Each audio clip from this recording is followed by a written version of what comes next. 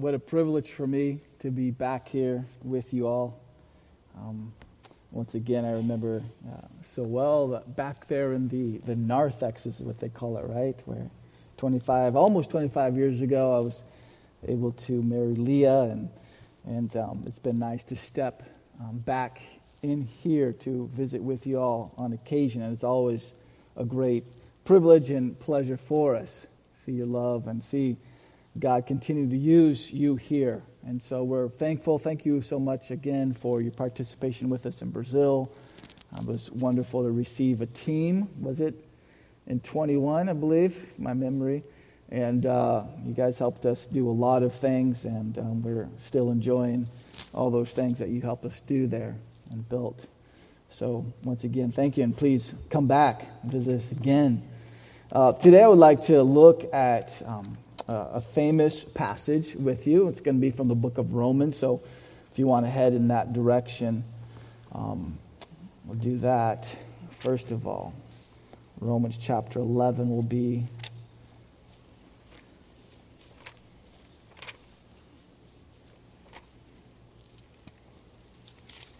I'm going to look at verses 36 through chapter 12, verse 2. Some of the more famous texts in all of Scripture. But just let's warm up with a little background to the text to give some context. To the text this morning, it teaches that God alone deserves glory. And as you may know, in Brazil, we've started a ministry alongside some of the other things that we've been doing as far as teaching in the seminaries and working with area of biblical counseling. We've started a project called Soli Deo Gloria. So this is something that's close to our heart, this phrase. And it comes from this text this morning in Romans 11:36. It teaches that God alone deserves glory. Chapter 12 and verse 2 says that one of the ways we glorify God is by renewing our minds. So we need to think biblically about every area of life. And there's so many things going on in this world today, are there not? But really, there's only two kinds of people in the world. The Bible instructs us there's only two kinds of people. One kind of person lives for the glory of God, and the other kind of person lives for the glory of self or for the glory of this world. There's only those two kinds of people. Those who worship God or those who worship the creation, some aspect of the creation. It could be self, it could be things, it could be glory, it could be power, it could be pleasure, money. There's all sorts of things that people worship, but whatever it is, there's only these two categories of absolute and total commitment. Or it's going to be for God, or it's going to be for anything else. And that anything else would be part of that which God created. Those who live for the glory of God have their path clearly laid out before them, and so do those who live for the glory of the creature. They live for idolatry, and that kind of directs every aspect of their life as well. The plan of action is built upon these foundational worship realities for all people across the history of the world. And so there's this great antithesis, this war of worship that happens and has always happened. There's two different goals, and there's two conflicting worldviews, two ultimate commitments that are at war. Anything dealing with God, the transcendent, the one who is above and the creator of the universe, anything that deals with Him, the Trinity, substitutionary atonement, the virgin birth of Christ, the resurrection, all those sorts of ideas, the world neglects, they diminish. It's not important to them. It's not relevant in their life. They really hate those kinds of truths because they worship the creature. They do not like the idea of a transcendent God who is infinite in power and glory and justice. They reject these truths.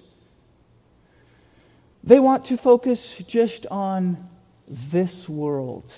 They want to focus on man, on nature, and God is excluded. And so they have a faith in the glory, in the power of man. That's what they live for. And so we see these two kinds of people, and these worldviews, these ultimate commitments are wreaking havoc across our world, as it always has. But we're seeing it so clearly in our day, once again, aren't we? In various ways. We could mention all the practical ways in which these ideas, these ultimate commitments have so much practical implication for our world. I actually maybe shamefully bought a book recently because I saw it, because sometimes I want to try to track some of these world trends and leaders and see what they're saying. And since they're all saying the same thing, they're trying to help us worship the creature rather than the creator.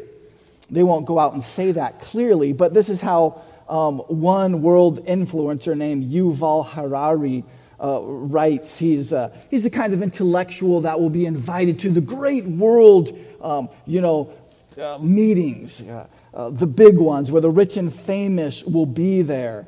They'll espouse at these ideas, their ideas for the future of humanity and where the world should go. And so his book is entitled Sapiens, A Brief History of Humanity.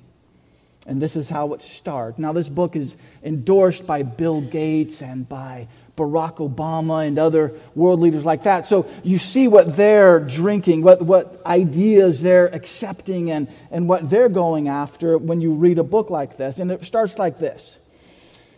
The first words are, 13.5 billion years ago, matter and energy arise. Physics begins, atoms and molecules form. The beginning of chemistry. You see the neglect of, in the beginning, God created the heavens and the earth. And so everything is built upon that idea that there is no God. And so they seek justice and equality and fraternity and this utopia for man, all apart from God and His Word. They forsake the fountain of living waters and they try to find life with broken cisterns and broken ideas, as Jeremiah tells us in Jeremiah 2:13. They have a gospel, a good news of earth renewal through human wisdom and human power. And so recently, at least in the past couple years, all over the world, they told us that we should not worship God together because that could lead to public health concerns. So man, summing up this introduction here, in his attempt using autonomous reason, that is reason apart from God, without God, they want to analyze the data of the world apart from His Word.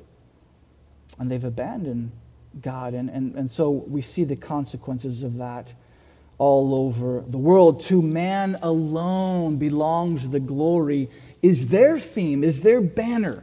That's what they won't sing that maybe, in a hymn literally, but that is what we should deduce from their worship. To man alone is the glory. Now, this rebellion is seen, and this is all kind of hopefully context for where we're going in looking at Romans chapter 11. This rebellion has been a reality of human life ever since the fall. This is no new thing, as the Bible teaches. There's nothing new under the sun. This is the same sort of rebellion, different flavors throughout the different centuries, but it's all been the same, different manifestations of this. And we should be knowledgeable as God's people if we want to be able to help. We want to understand the forms in which the devourer is trying to seek the lost and devour even those who are in the church with new ideas. We should be aware of those things as much as possible. And what are the applications and implications in all areas of life for these idolatrous ideas?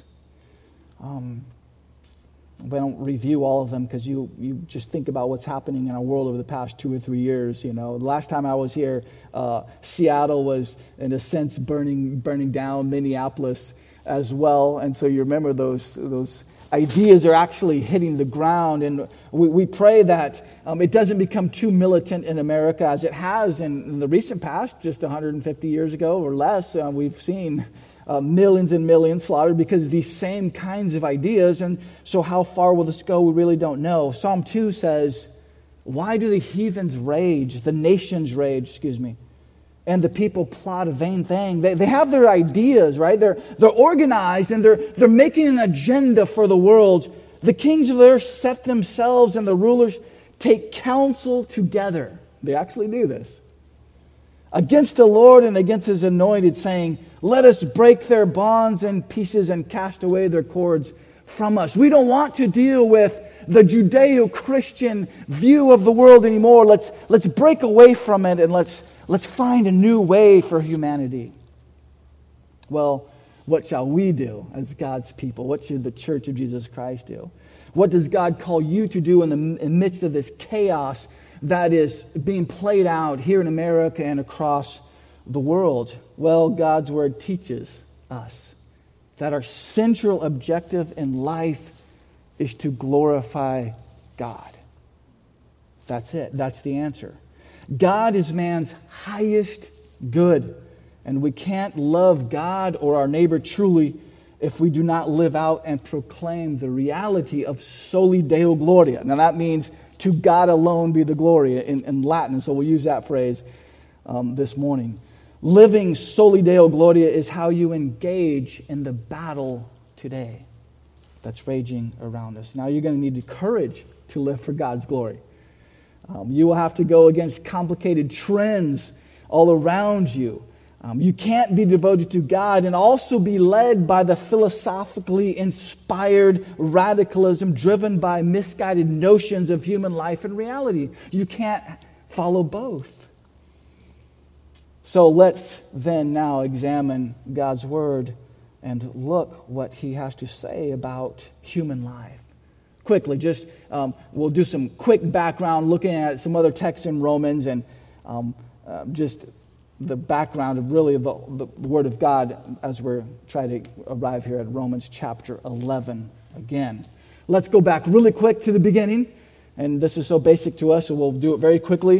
There, man is made in the image of God, Genesis 1, 26 to 28. He's made perfect. He's made in a loving relationship with God and fellowship and communion with God. He was a son of God by creation, and God spoke with him and had communion with man.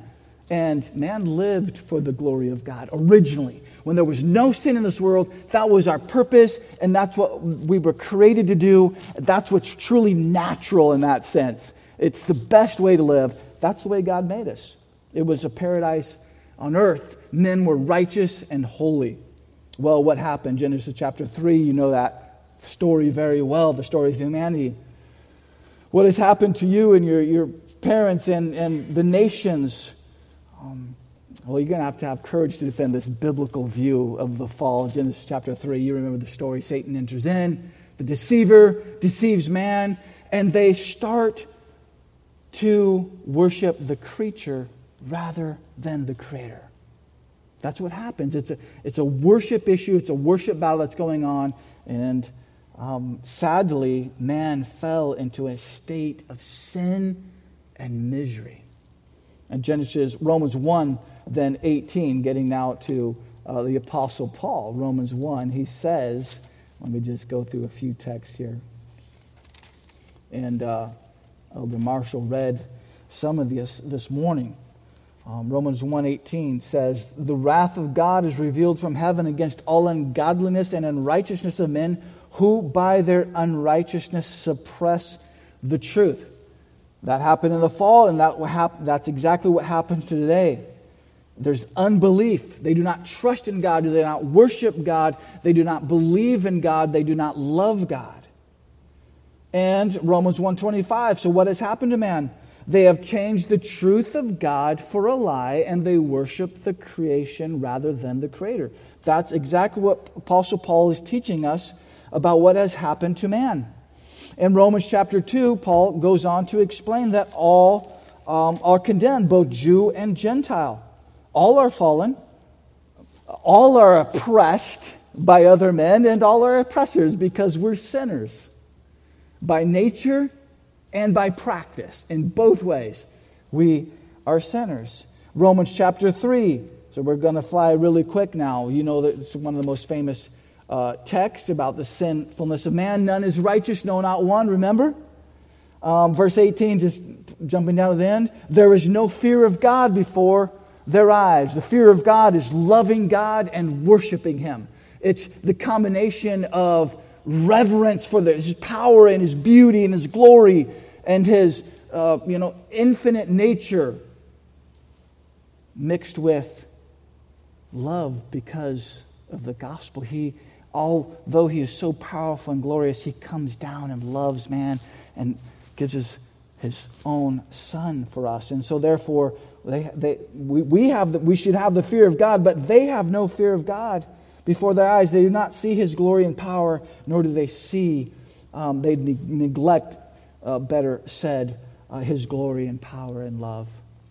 And so this fall happens. It's a spiritual death. So, you know all this very well. This is basic to our whole understanding of Scripture. Man deserves nothing after the fall. Please hear this. Man deserves nothing. God is under no ethical obligation to extend an arm of saving power to those rebels. They chose to go away from God. He is under no ethical obligation. He created man in a perfect state of fellowship and peace and love.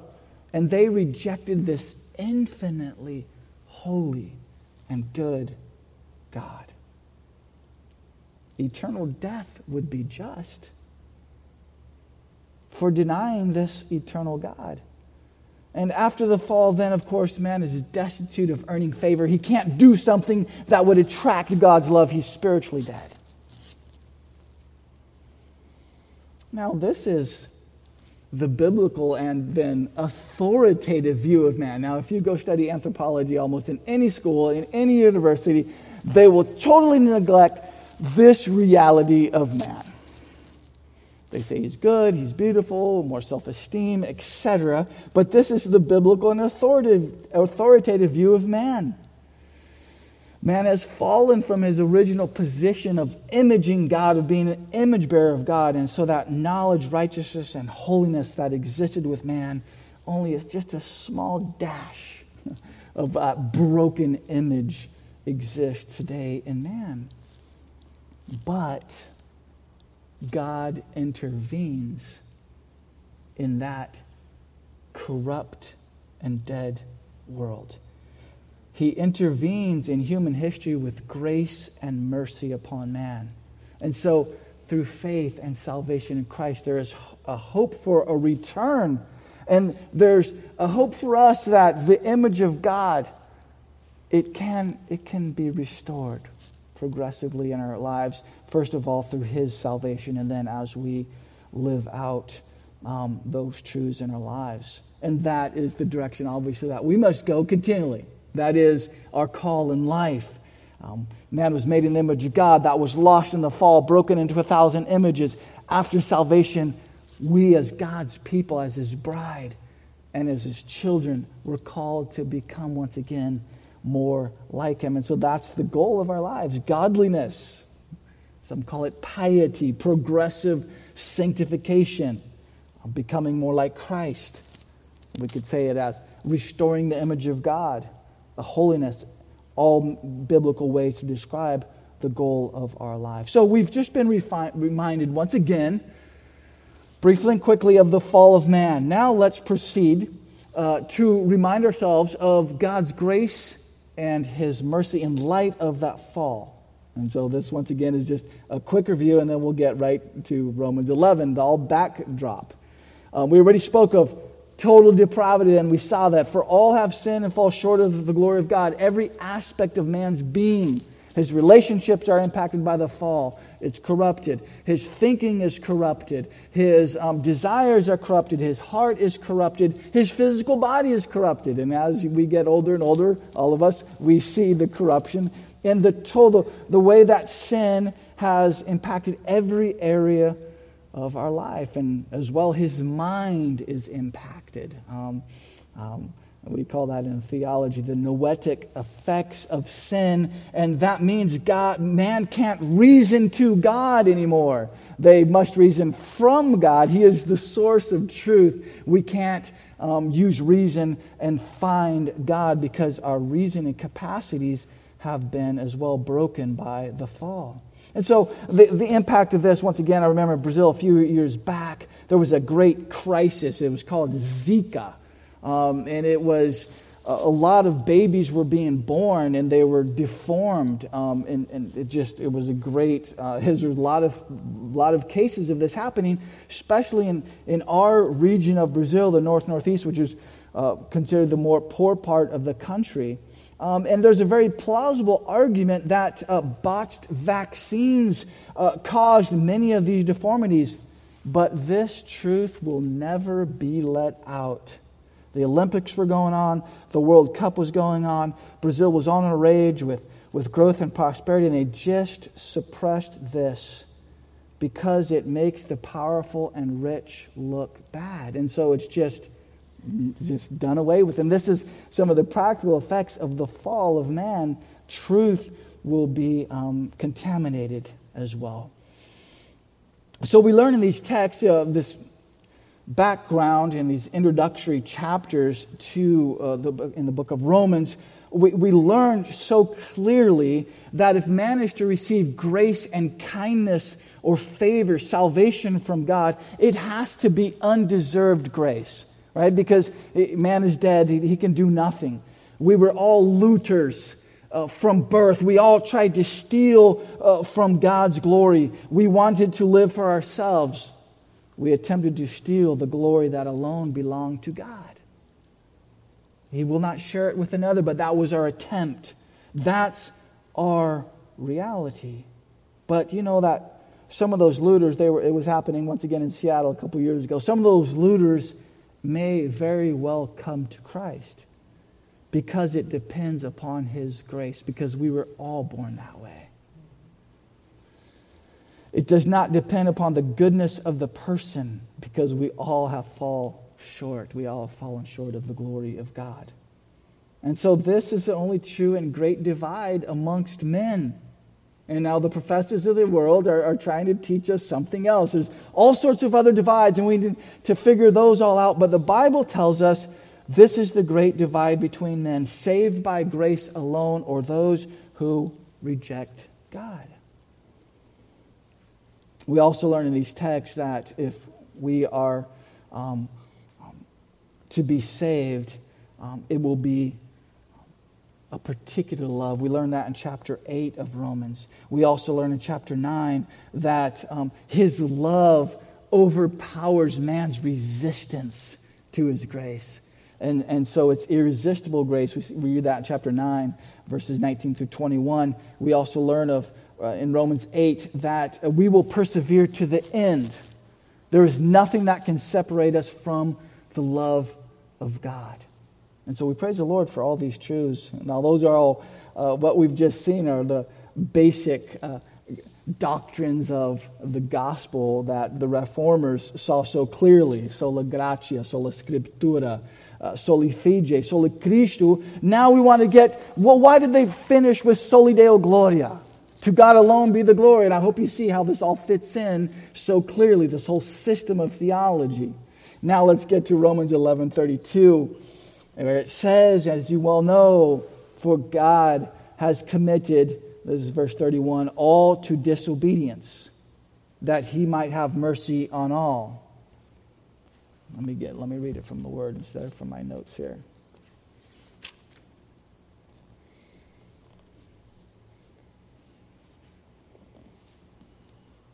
For God has consigned all to disobedience, 32, that He may have mercy on all.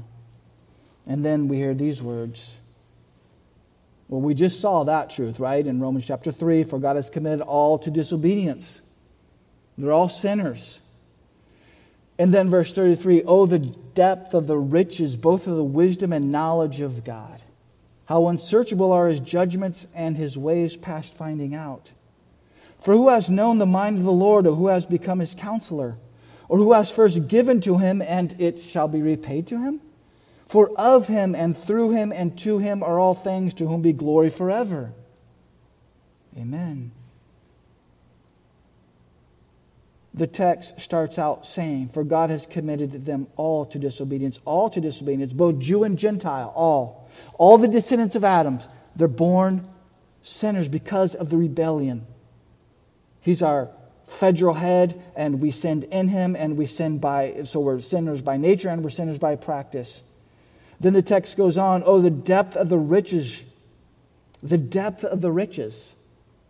It's marvelous and abundant grace. The depth of the riches, then, of His grace.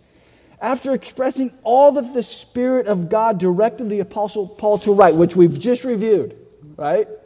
The story of humanity, the fall, the rebellion. Did this fall? It fell. Okay. My fault. See if I can get this back on here. If not,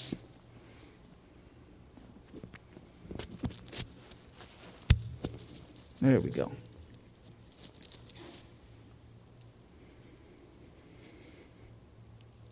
We've seen what the Spirit of God wrote through the Apostle Paul about the reality of the fall of man. They worship the creature rather than creator. That's the background of this statement, of this doxology, the depth of the riches. We've been enlightened of this profound mystery of man. So the Apostle Paul then, he bursts out in this song of praise about the riches and the knowledge of God. As man studies the beautiful creation of God, he learns some things of certainly of the glory and the majesty of God. Now we're going into outer space and we're seeing, now it looks like billions of galaxies. I mean, it just boggles the mind. And so we see the power of God. Man can see some of that. And some of the general knowledge which God has given into His creation, man studies it, and they see the amazing order within the small structures of the atom. The heavens declare the glory of God. And so, therefore, men are without excuse because the world, the way that the man is made, his conscience, and as well as the beauty of this universe, and it's all being held together by God every single day. All the molecules of our body are all organized, and life proceeds. And so we must see the glory of God in all this. It's called general revelation. The mind of man is not able to fully search even that out, general revelation, but certainly they can't understand special revelation, the amazing grace of God. They have difficulty even understanding the world, and they're confused by it. And when it gets down to the absolute sense, they really know nothing because they say we came from nothing. But His amazing grace is what's unsearchable here, as we see in verse 33. Oh, the depths of the riches and wisdom and knowledge of God. How unsearchable are His judgments and how inscrutable are His ways. It's beyond our comprehension. It's unsearchable. The revelation of God's mercy in Christ is better than life itself. It's unsearchable. We can't get to the bottom of the glory of His salvation. It's beyond our possibilities. But knowing of His love and His salvation is the greatest good for man. There's nothing that can compare. For all of eternity, we will grow in our understanding of the infinite depth of His love. That's what we will be doing, and we will understand for all eternity, attempting to understand this better. For now, we can only see a glimpse of the glory as the Word comes to our heart. We have a much fuller image than Moses or David had, but we still can't fully take it in. It's unsearchable. Now, some of us, we might have a problem with evil, right? How does evil get in the world? But what is truly unsearchable and past finding out is the mystery of redeeming love. That's what truly is, that's maybe what should intellectually bother us. Why would God love a people and send his Son to those who were rebels and rejected him? That's the deep question we should really have. I mean, we can understand the judgment of sinners because of the fall. It makes logical sense. But to understand grace, that's truly marvelous and beyond us. Why has he been so kind? It's unsearchable. Oh, the depth of the riches and wisdom and knowledge of God. How unsearchable are his judgments and how inscrutable his ways. The text goes on to say, for who has known the mind of the Lord, or who has been his counselor? Who has been his counselor? Who's wiser than God? Who could have done it better? Could a creature have done better than the Creator?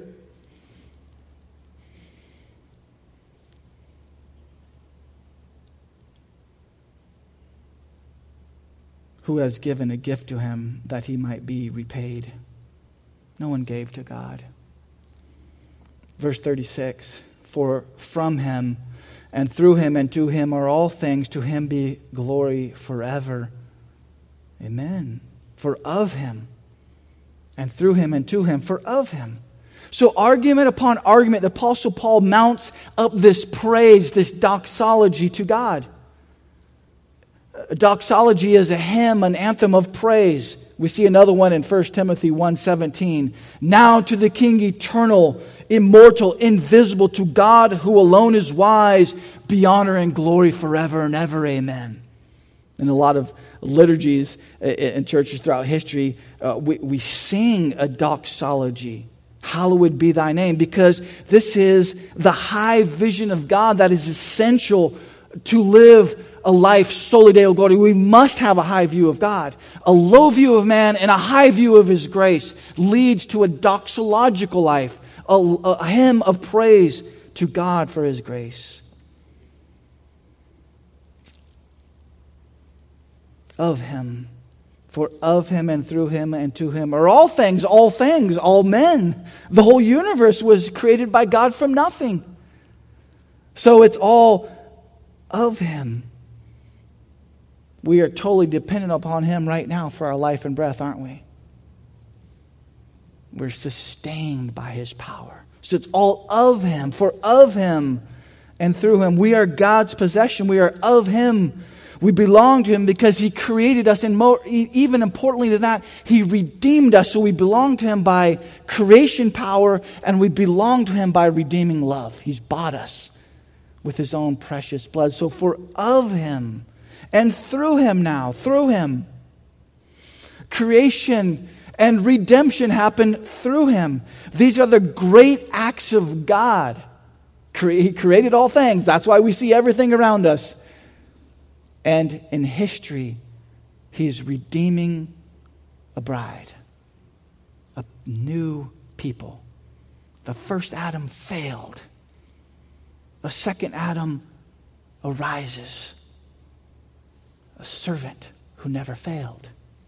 The first Adam was in a paradise and disobeyed. He had everything and rebelled. The second Adam was in a desert and had nothing and was at the brink of death, but decided to worship and glorify God.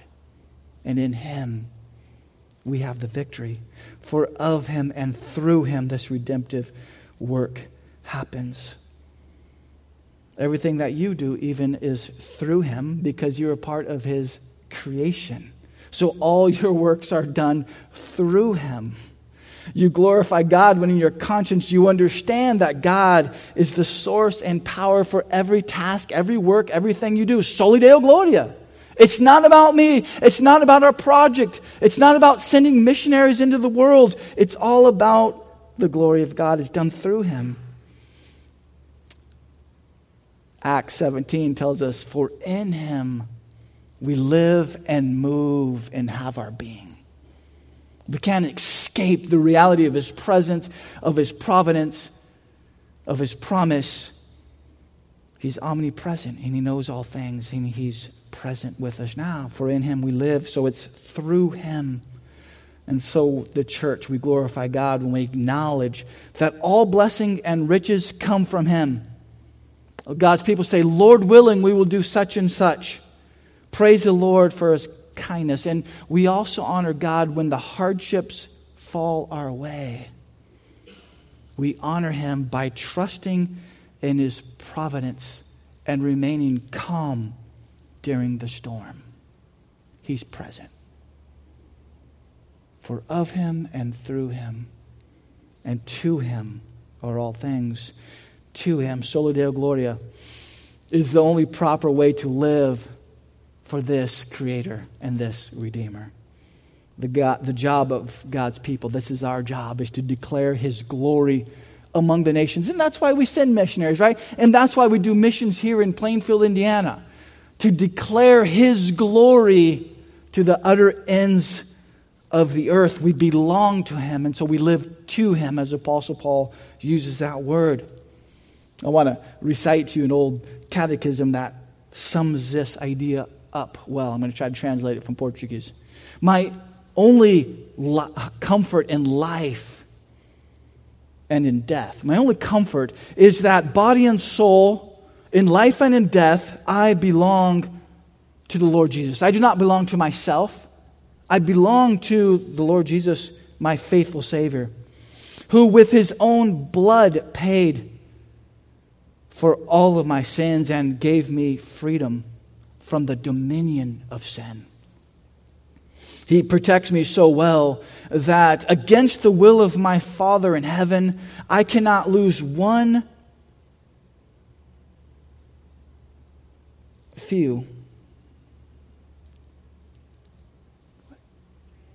strand, okay, of my hair. In truth, all things work together for my good and for my salvation. Therefore, by His Spirit, He also guarantees to me life eternal and makes me willing from now and forever to live for Him with my whole heart.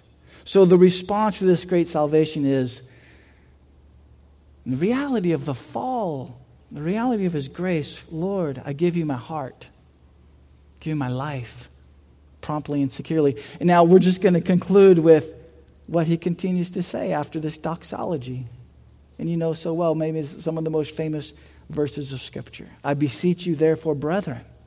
Therefore, I beseech you. Therefore, by the mercies of God, that which we just examined in all of Romans, the fall and the reality of all those things, I'm talking to you now, says Paul, based upon those realities, that you would present your bodies a living sacrifice, wholly acceptable to God, which is your reasonable service. And do not be conformed to this world, but be transformed by the renewing of your mind, that you may prove what is that good and acceptable and perfect will of God. Now, so present your bodies. What does that mean? Well, bodies means everything you are. Is there anything outside of your body that is not a part of you? Well, yeah, there's a lot of things outside of us. But everything that's in this body is the whole you. The soul, the emotions, the thoughts, it's all caged within this body. So body means everything you are, the whole of yourself. You do not belong to yourself. Now our resurrected lives are dedicated to God. We're in Christ. We belong to Him. We just read that. You can no longer live for your own vision of life or seek your own kingdom. That's what it means to give your bodies a living sacrifice. It means no to my kingdom and yes to His. And then the verse goes on to say, present your bodies a living sacrifice. And in a sacrifice there is death, right? Well, Christ died, and with Him we have died. And so a living sacrifice, a self-renunciation. Now we'll devote all of our lives, our thoughts, our strength, our heart, our minds, our hands to the glory of God. Every area of thought brought subject to the obedience of Christ. So enlist yourself in the academy of Christ. Discipline your life for godliness. Exercise yourself in godliness. In other words, love the church. Love his bride. Love the preaching of the word. Prepare your heart for it. Love the baptisms, the Lord's Supper, singing in corporate worship and private worship at home, reading the word, living sacrifice. Pray, repent of your sins, meditate on the word of God, die to yourself, take up your cross daily, obedient living. Those are all aspects of take up your cross and follow me, a living sacrifice, holy and acceptable God. This is a holy sacrifice. It honors God, and holiness should permeate every area of our lives, our relationships, our speech, our thinking. And when we grow in holiness, we become more like God because he's holy. And that's the way we glorify him, by becoming more like him. The last word this morning is about our reasonable service. This is reasonable service. It says, this idea of a living sacrifice, a living for the glory of God, dying to self, it's reasonable service. It's the correct way to serve God. It makes sense. It's logical in the light of his salvation to a lost people. It makes sense that if he bought me, I live for him. It's reasonable service. He created you and all things. The heavens declare the glory of God, and the history of redemption declares his holiness and justice and love. And for these reasons, our thankful gratitude to him is reasonable service. Holy, holy, holy is what our God is. To him belongs glory. And so it's reasonable once again for us to live this way. Don't conform yourself to the world. The text, and for this morning our text finalizes, do not be conformed to this world. We can't think as Christians as the fallen world does. We must live for the glory of God while the world seeks the glory of the creature, of man. They're opposing, they're in antithesis. So we have to have a mindset of warfare against idolatrous thinking. No to the evil and vanity that resides within us. No to that as well, because that as well is worldly thinking. And so we have to engage in this warfare against the old man. That should be the focus of our battle, shouldn't it? That's what Jesus tells us. Take the log out of your own eye. Be transformed by the renewing of your mind. Progressive sanctification. Renew your mind day by day, putting off the old man and putting on the new. A daily habit of life, that you may prove what is that good and acceptable and perfect will of God. Then we will know as we do this, as we live the sacrificial life, as we renew our minds, we will prove what is that good and acceptable and perfect will of God. We put on his thinking, right? We carry the cross and renounce our own wisdom. And we give our lives exclusively to the will of God, that you may prove what is that good and acceptable and perfect will of God. This is the true and the real, genuine human heart. Knowing and obeying the will of God. True humanity thinks this way. And so, brothers and sisters, let's live this life of gratitude for all that he has done. This is the way to grow in godliness. This is the foundation and the spring of this sacrificial living, gratitude for his great grace. So I know we started with, those dark doctrines of the reality of the fall, and many people get offended by that. They don't want to have this low view of man, but until you see the biblical doctrine and the low view of the sinfulness of man, the reality of our idolatrous rebellion, the gospel of grace will never be so beautiful to us. But when we can see ourselves for what we really are, miserable sinners, even after we have received the amazing grace of God and the power of His resurrected life, we still forget. We still sin on a daily basis, but His love is steadfast. He never fails. And so as we see our failings, we can look up and see His continual mercy to us and therefore live this life of gratitude and be willing to sacrifice our lives for His glory. That's a reasonable and the right way to think. And so let's think that way for His glory. It's the best life in this fallen world, is to live Soli Deo Gloria. Let's pray. Father in heaven, we have reflected this morning upon your amazing grace that has come and visited this world that was lost in darkness and sin because of rebellion, because of the fall of man, when we started to worship the creature rather than the Creator.